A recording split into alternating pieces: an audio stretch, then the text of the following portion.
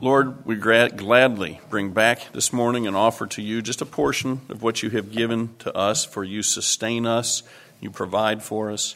And Lord, we pray that you would take these offerings now, that you would use them to build your kingdom here in Vero Beach and throughout the world, that the Lord Jesus Christ may be known in each place and may be praised by every tongue.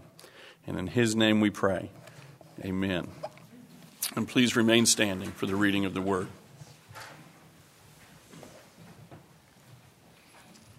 Our scripture reading this morning comes from the book of Psalms, Psalm 119, reading verses 1 through 8. Let's give careful attention to the public reading of God's word as it's found in Psalm 119, verses 1 through 8. Blessed are those whose ways are blameless, who walk in the law of the Lord. Blessed are those who keep his statutes and seek him with all their heart. They do no wrong, but follow his ways. You have laid down precepts that are to be fully obeyed. Oh, that my ways were steadfast in obeying your decrees. Then I would not be put to shame when I consider all your commands. I will praise you with an upright heart as I learn your righteous laws. I will obey your decrees. Do not utterly forsake me. May the Lord bless the reading and preaching of his word to each of our hearts today. Let us pray. Blessed are you, O Lord our God, King of the universe, who has sanctified us by your word, which is truth, and who has called us to engage in the study of that word. We pray that you would now sweeten this word in our hearts, that we might together grow in our knowledge of you and ourselves and the world that you have made, that we might more enjoy the calling that you have given to us, and that we might honor you more along the path of life. We pray this in the name of the Lord Jesus, your Son, who together with you and the Holy Spirit reigns forever, one God. Amen. Be seated, please. Well, over the, I guess we call it winter here. Talked to my brother who was supposed to go golfing yesterday, but his golf outing was canceled because it was 35 degrees and 3 inches of snow. So I guess we call what we've gone through winter. Over the winter in the past couple of months as I've been here, we've looked at a number of different ways at some of the first of the 10 commandments. We've looked at how to count them. We've looked at the first, second, and third word. And this morning we're going to step back from that. And we're going to just ask what it means for us as believers to live in keeping with the 10 commandments. More broadly, to live in keeping with all of God's instruction. And of course, Psalm 119, the longest psalm, is a psalm that celebrates God's commandments. The primary word for God's law occurs repeatedly, 20 plus times. Words for commandments, statutes, stipulations, precepts. Someone once told me that out of all of the verses in this psalm, there are only 2 that didn't mention the law in one way or another. I've looked for them. I haven't found them yet. Psalm 119 is a beautiful piece of poetry. I wrote a commentary a good number of years back on the whole book of Psalms, and I will admit that kind of when I got to Psalm 119, I chickened out. How do you do an exposition of the whole of Psalm 119? Well, there are plenty of pastors in days gone by that have preached the whole way through it. I actually just read and reread that psalm, and I noticed there were half a dozen themes that kept coming up time and time again. So perhaps over the next couple of Sundays when I'm here, we'll look at some of those themes to get a big picture feel for the whole of the psalm. But this morning we want to look just at those first 8 verses, which really serve as an introduction to the psalm and really focus our attention on what it means for us as believers to live in keeping with God's law. Now, Psalm 119 is an acrostic. It's a special kind of poem, and it's not unique to Hebrew. we have poems in English that are based on the English alphabet. You may notice in your Bible that at the head of every 8 verses, there's a letter of the alphabet. Aleph, Bet, Gimel, Dalet, Hey. And there are 22 sections in this poem because there are 22 letters in the alphabet. And one thing that's a little more interesting about this, not only does the first word of each section start with the corresponding letter in the alphabet, but so does every poetic line. So there are 8 lines, and each one of those lines start with Aleph, and then with Bet, and Gimel, and Dalet, and Hey. And of course, Hebrew poets did this for a number of reasons. One of the reasons would be it would make it easier to memorize. But another reason was they wanted to say, I want to cover my topic from Aleph to Tav. We would say from A to Z. And certainly that is Psalm 119. So let's look this morning at living in keeping with God's instruction as we're taught about that in Psalm 119, just those first 8 verses. And you may have noticed as we read this psalm that there was a definitive shift at verse 5. And so the psalm naturally divides into 2 symmetric halves, verses 1 to 4, and then verses 5 to 8. So let's look at each one of those. And verses 1 to 4 focus on our happiness. What's it mean to live in keeping with God's law? Certainly at the heart of that has to do with our happiness in living in keeping with God's law. Notice that you have that word at the beginning of verse 1, blessed, and it also occurs at the beginning of verse 2, blessed. That's the exact same word that starts the entire book of Psalms. Blessed is the man who... And it's a word that starts with the first letter of the alphabet. It's the word Ashrei. So as we think about these 4 verses, our happiness in living in keeping with God's law, let's look at 2 things here. There's the meaning of 2 important words. And the first word is that word blessedness. Blessed are they who. And you'll notice also that this psalm really does start a lot like Psalm 1, doesn't it? Blessed are those whose way is blameless, who walk according to the law of the Lord. Psalm 1 tells us that the blessed person delights in the law of the Lord. And then we also see that word delight not only in Psalm 1 but elsewhere. And that's one of the themes of Psalm 119 throughout the psalm. So, blessed, Ashrei. What does this word mean? Because it's not a word that we use at all in ordinary English. Now, blessed in your English translation can be translating 2 different Hebrew words, which is why the Italians often say the translator is a traitor.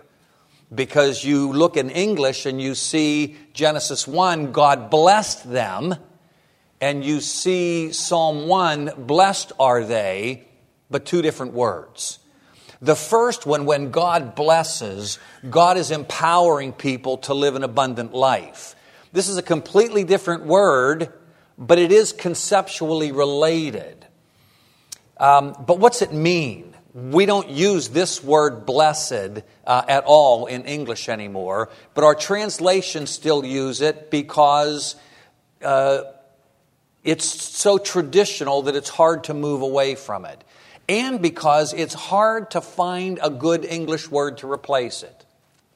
The New Living Translation in these Psalms has moved away from tradition. They're not afraid to do that. And they use something like, oh, the joys of those who. And that's better than blessed because we don't know what blessed means. It's not an ordinary word. But joy leads us to think that this word is a word for happiness.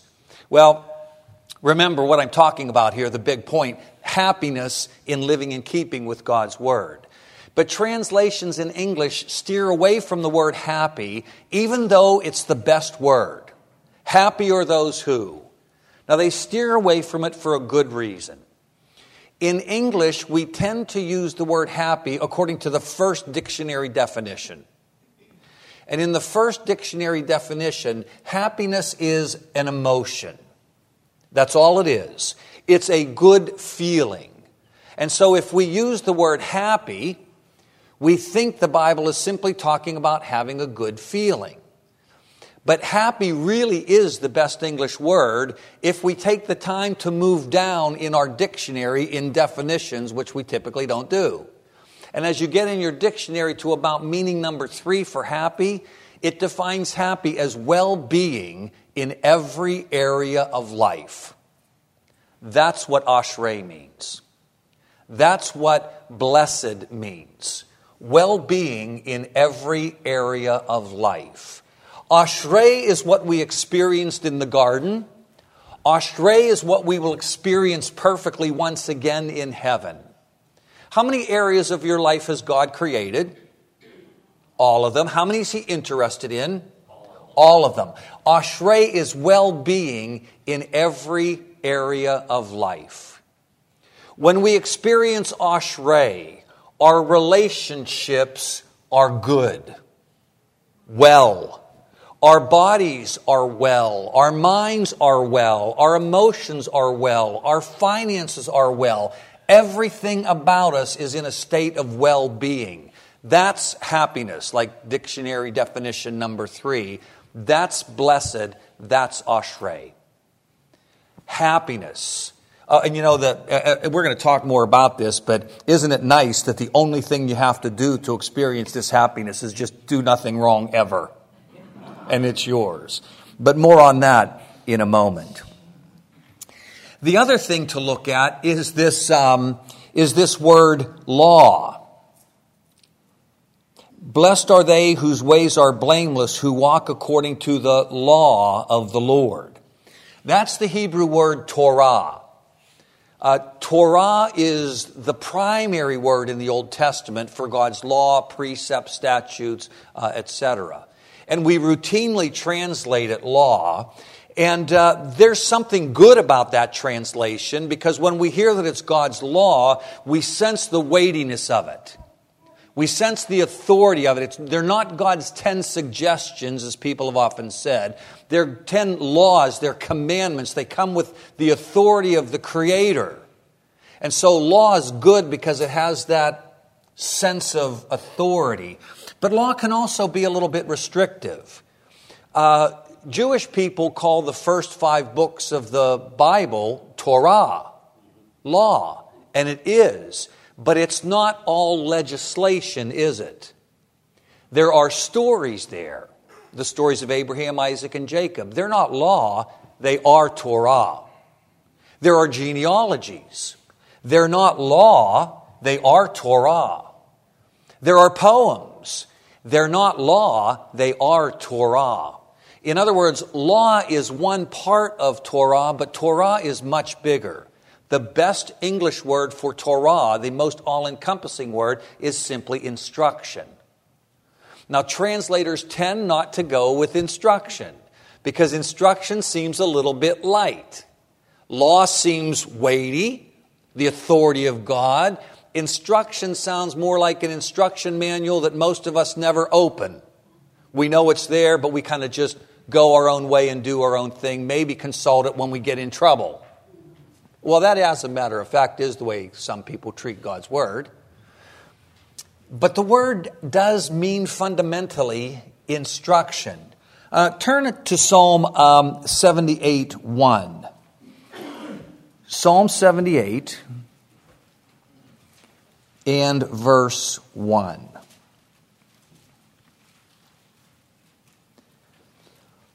My people hear my teaching. Listen to the words of my mouth. And that word teaching is the word Torah. If you don't have teaching in your translation, you might have the word instruction. Teaching, instruction, but not law. This is the teaching of a wise person. This is Torah. Or go to look at Proverbs chapter 1 and verse 8. Proverbs chapter 1 and verse 8. Listen, my son, to your father's instruction, and do not forget your mother's Torah. Now notice that we have some correspondences here. Listen, do not forsake, father, mother, instruction, Torah, which most of your translations are going to have something like teaching or instruction. So what is this law that we live in keeping with? It's all of God's instruction. It is the 10 Commandments, but it's much, much more. It's everything that God has given to us in the Scriptures, because the Bible says through the Apostle Paul that all Scripture is inspired and profitable for teaching, instruction, that we might know how to live in God's world. I may have told you this story before. If I have, it bears repeating. I like it. It's about me. You know, my grandfather was a cabinet maker. My father was a cabinet maker. I grew up in my father's cabinet making shop. I know how to make cabinets. That's on the one side. On the other side, there's this kind of solder, buy it at IKEA, knock down furniture that you just, clip together, and it, nice stuff. I've built a number of pieces of it. So when we first moved here 17 years ago, we needed a corner cabinet for a television. So we go to like Costco or someplace and buy one of these in a box. And I started at about 11:30 at night, which was my first mistake.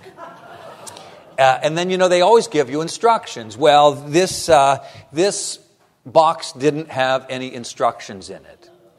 Not to worry. I've built this stuff before. I'm the son of a cabinet maker. I can surely do this. Well, I get almost to the very end. I have like 2 pieces left. They won't go. Because you have to do everything in order. And if you don't, those last pieces. Well, if you've ever experienced this kind of furniture, you know that they always give you a back. And the back is real thin and it's always folded. And so for whatever reason, in my frustration, I picked up that back and I opened it. The instructions were right there the whole time. So I took the thing apart only far enough to get in sync with the instructions. And after that, it went very smoothly. Why? I don't know. That has always stuck with me as such a wonderful metaphor for how we tend to try to experience life. God has given us an instruction manual so that it will go well with us, so that we will experience well-being in every area of life.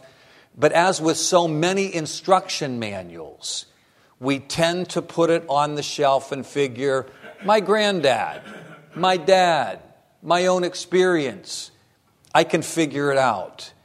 And then, and only when it doesn't work and we're stuck, do we say, maybe I ought to consult the instructions. How much better life would be if we just heeded God, heeded the book that He has given us as the instruction manual, and lived in keeping with it. Twice it says, blessed, blessed, the happiness of those who live in keeping with God's instructions. So the meaning of these 2 key terms, blessed means well-being in every area of life, and law means instruction, all of God's instruction throughout the Scriptures. Now let's talk about that little trickier part, the meaning of living in keeping with God's instruction. And notice the language in the psalm as we go back to Psalm 119.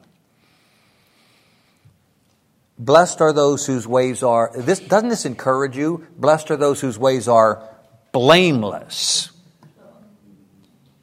Blessed are those who keep His statutes.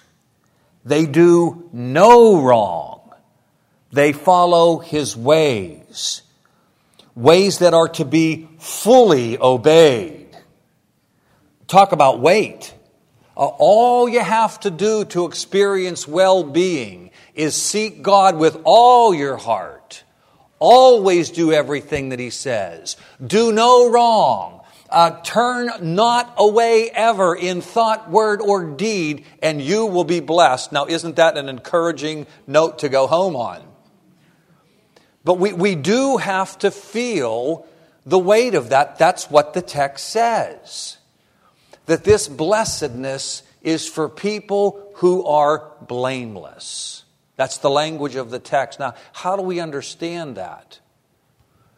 Well, there are two principles, and I think these principles are operative simultaneously.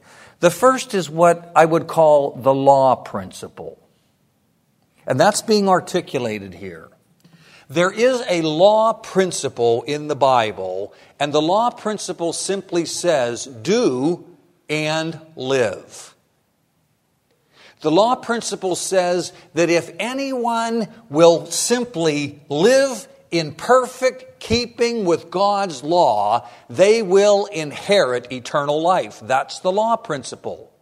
You can earn, I know you're not used to hearing this in a Reformed and Presbyterian church. You can earn your way into heaven. All you have to do is perfectly keep God's law. That's the law principle. We see that law principle at work originally in the Garden of Eden with Adam and Eve. They were in heaven. The garden was a sanctuary. It was paradise. They were in heaven. And to stay in heaven, see, they had a head start. They didn't have to get there. They started there. But to stay in heaven, all they had to do was keep the commandments, the law principle. Now, they had life. They had righteousness. They were righteous before God. They were alive in God's presence. But their righteousness and their life were not confirmed yet. They were kind of on probation. And the only thing that they had to do to get off of probation and be confirmed in eternal life with perfect righteousness, all they had to do was keep God's law. That's the law principle. I won't go into detail at all to talk about how that law principle gets put into practice again in the nation of Israel. But that law principle is still operative. God says to you, if you want to earn eternal life, I'll give it to you. Just obey me perfectly. Remember the guy who came to Jesus. He said, good teacher, what must I do to inherit eternal life? Jesus did not say, put your faith in me, did he? He said, you know the commandments. All you have to do is keep them. And the guy said, that's all? Well, I've been doing that all my life. And so Jesus said, really? Take everything you have and give it to the poor, and then you'll have eternal life. And the guy went away sad. And what Jesus was doing was showing him that he hadn't even kept the first commandment, which is, no other gods before me. Because he couldn't part with his material prosperity. That was his God, not the true and living God. But notice, Jesus didn't correct him in saying that you can't inherit eternal life by your obedience. Jesus affirmed that. What he did show him was not that you can't inherit eternal life based on your obedience, but that he hadn't. That's the law principle. And of course, we ought to be very thankful for that law principle, because not only did Jesus live under that, did Adam live under that law principle, but so did Jesus. When I grew up, I love my tradition. I didn't grow up Reformed and Presbyterian. I love my tradition. It taught me so many good things. I was converted in my tradition. But like all traditions, it had a few holes in it. When I grew up thinking of the work of Christ, the only thing I ever heard was Jesus died on the cross to pay the penalty for my sins. Well, who can complain about that, right? That's good, yes? But there's more to it. Before Jesus dies on the cross to pay the penalty for our sins, what did he do? He lived a life of perfect obedience. That's why we as Reformed and Presbyterians divide Jesus' obedience into two. We speak of his active obedience. He kept the law perfectly for us. And then we speak of His passive obedience. He suffered to pay the penalty for all of our sins. And you have to have all of that to have a full and rich understanding of God's saving work in your life. You see, you are saved on the basis of law keeping. You are saved on the basis of justice. Jesus kept the law perfectly for you. And so when God looks at you, He looks at somebody who's been perfectly clothed with the righteousness of Christ. It's because God is just that I know that sounds strange, right? We think, oh, I'm sure I'm getting into heaven because God is love. I'm sure I'm getting into heaven because God is just.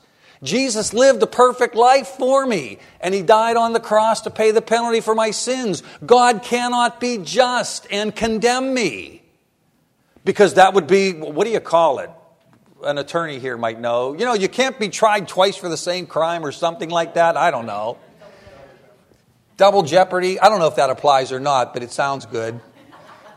The point is that God has already taken care of my need to obey and my failure to obey in Christ. And because God is just, He can't say, well, Jesus lived a perfect life of righteousness for you. Jesus died on the cross to pay the penalty for your sins, but you're going to do it also. I would simply say that's not just. That's not fair. God is just. God is fair because of this law principle. But because there's the law principle, it's a real one. We really can inherit eternal life if we obey. We just don't.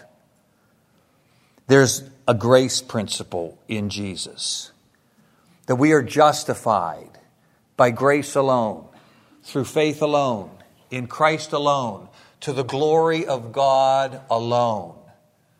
Because Jesus is the just obeyer and dyer, we graciously receive the salvation of God. As we celebrate the Lord's Supper this morning, the Lord's Supper focuses our attention not on the active obedience of Christ, but on His passive obedience.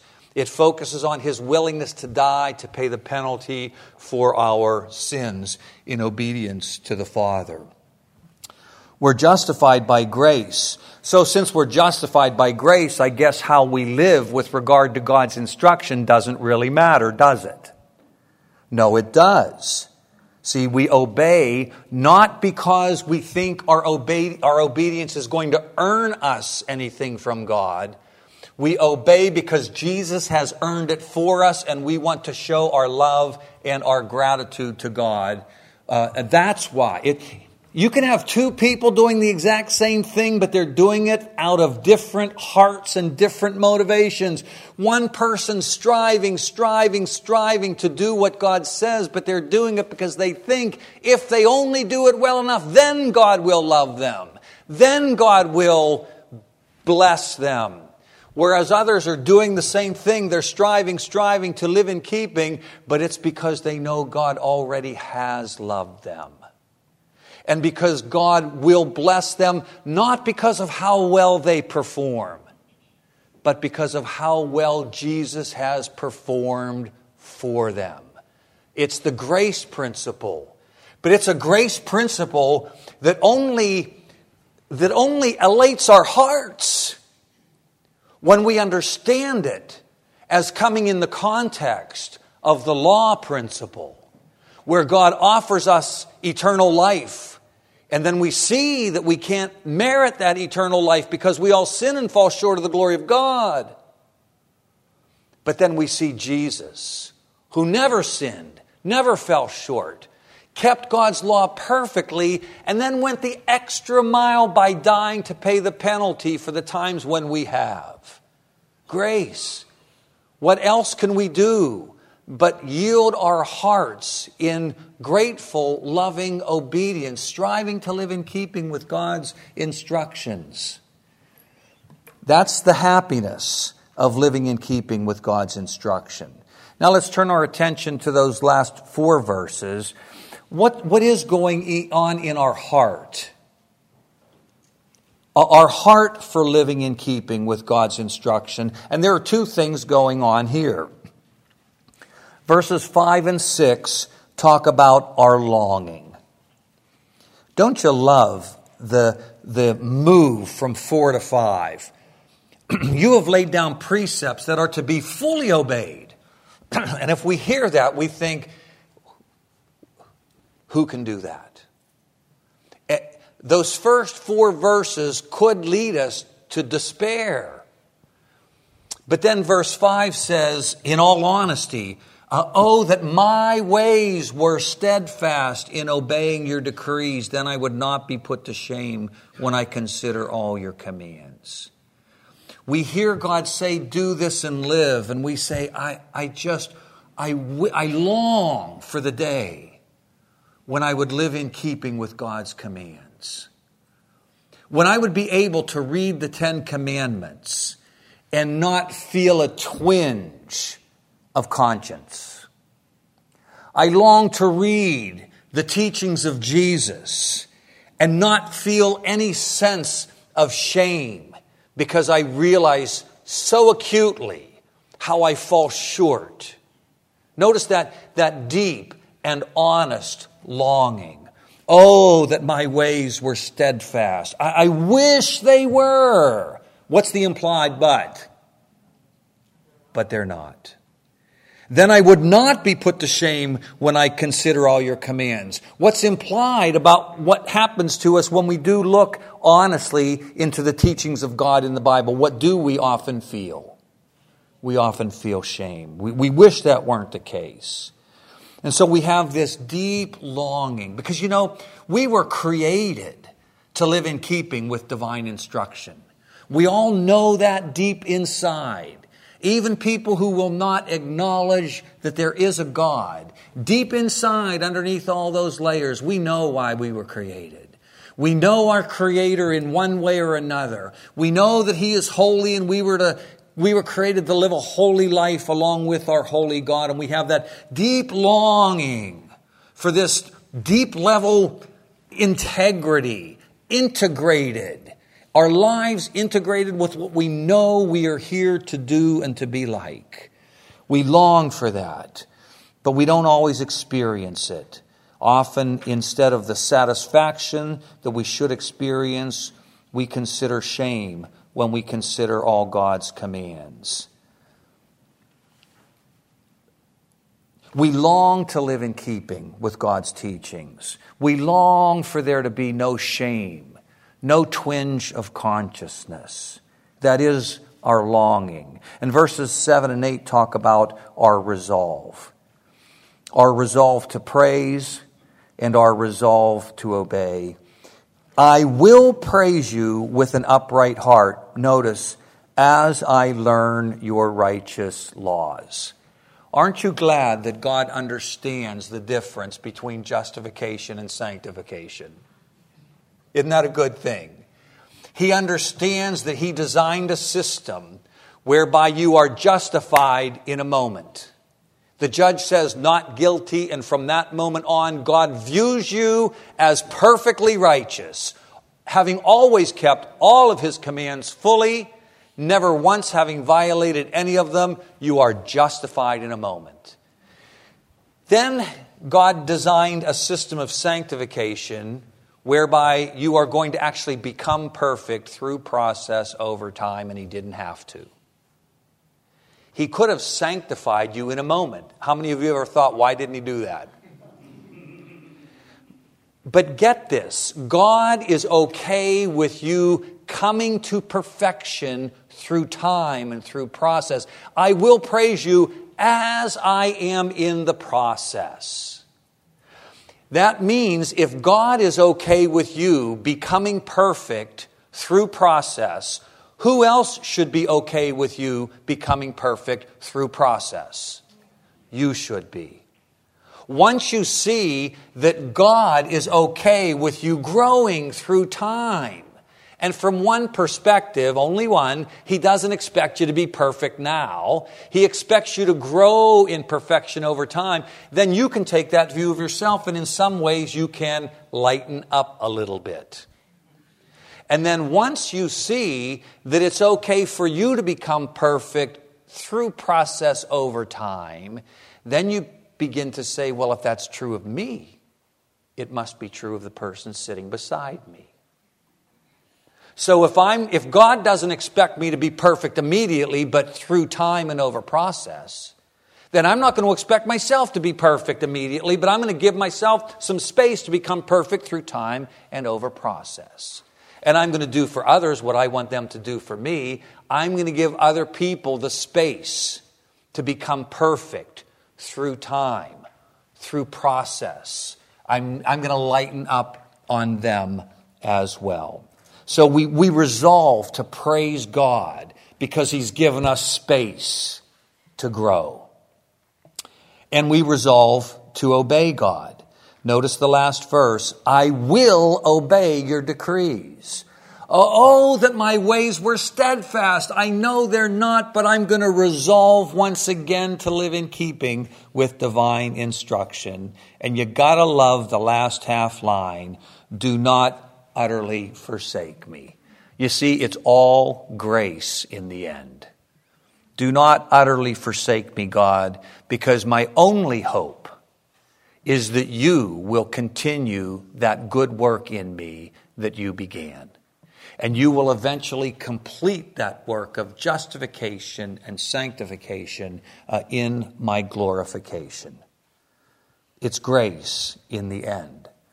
And so what a wonderful privilege we have of at the end of this sermon and at the end of this worship service, celebrating the gift that God has given to us in the Lord's Supper. God says to us throughout His Word, do you want to know how to inherit eternal life? It's easy. You know the commandments. And we say, I hear you. Not quite so easy. Adam and Eve didn't do it, and they had no sinful nature. So are we surprised that we sin against God, having come into the world, not positively righteous as they were, but with a sinful nature? Do this and live. Oh, I wish I did, but I don't. Oh, that my ways were steadfast. That's not despair. That's just honesty. It's honesty that leads us to the table.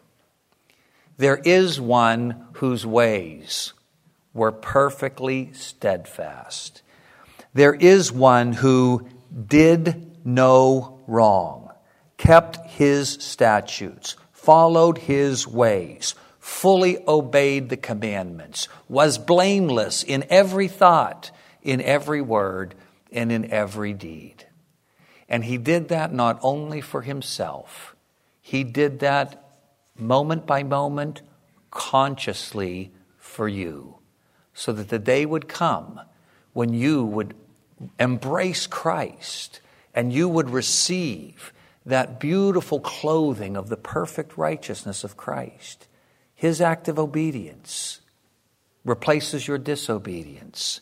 The Father looks at you as one who is perfectly righteous. And how much did He love you? He loved you so much that He said to His Father, you know, as I know that the wage of sin is death. And they have sinned and fallen short of the glory. But I'm willing to pay that penalty for them. I'm willing to bear the eternal wrath of the Father for them so that they never will have to. And so God's so good. You know, he different learning styles, we can read about them in modern education books. I have, you probably have as well. I have my Hebrew students at the very beginning read about learning styles so that they'll know what their style of learning is. And they'll be able to use whatever their style of learning is to hopefully succeed better in studying first-year Hebrew. Modern educators didn't invent that. God did. God knows that some of us hear it. Some of us are tactile.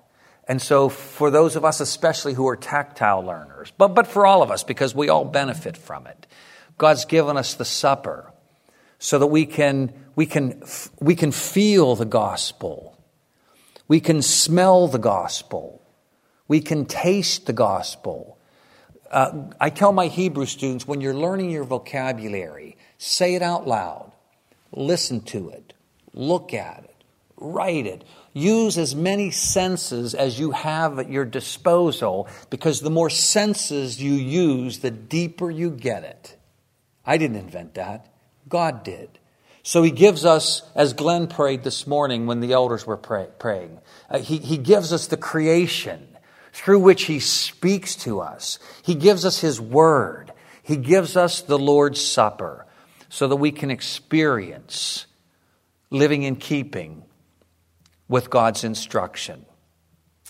How we have failed, how Christ has done it for us, and how we resolve out of love and gratitude to continue making progress, moving further down that path until God finally does bring that work to completion in each one of us. Let's pray. Father, we thank You for Your Word, which is a lamp to our feet and a light to our path. And we pray that You would be kind to write this Word on our hearts. Faith comes by hearing, and hearing by the Word. And so grant the grace of faith that we might have ears to hear what this Word says to us, that You would write it on our hearts, and that it would shape how we strive to live in keeping with Your instruction. Not because we think thereby that we will inherit, with an honest realization that we sin and fall short of Your glory, but out of great, great gratitude for Christ in His obedience on our behalf. We pray this in His name. Amen. Well, let's respond.